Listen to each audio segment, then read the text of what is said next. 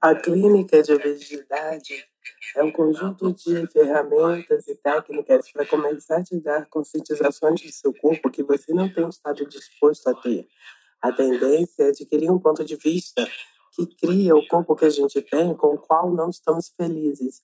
Uma vez que se mude esses pontos de vista, e se algo mais passasse a ser possível?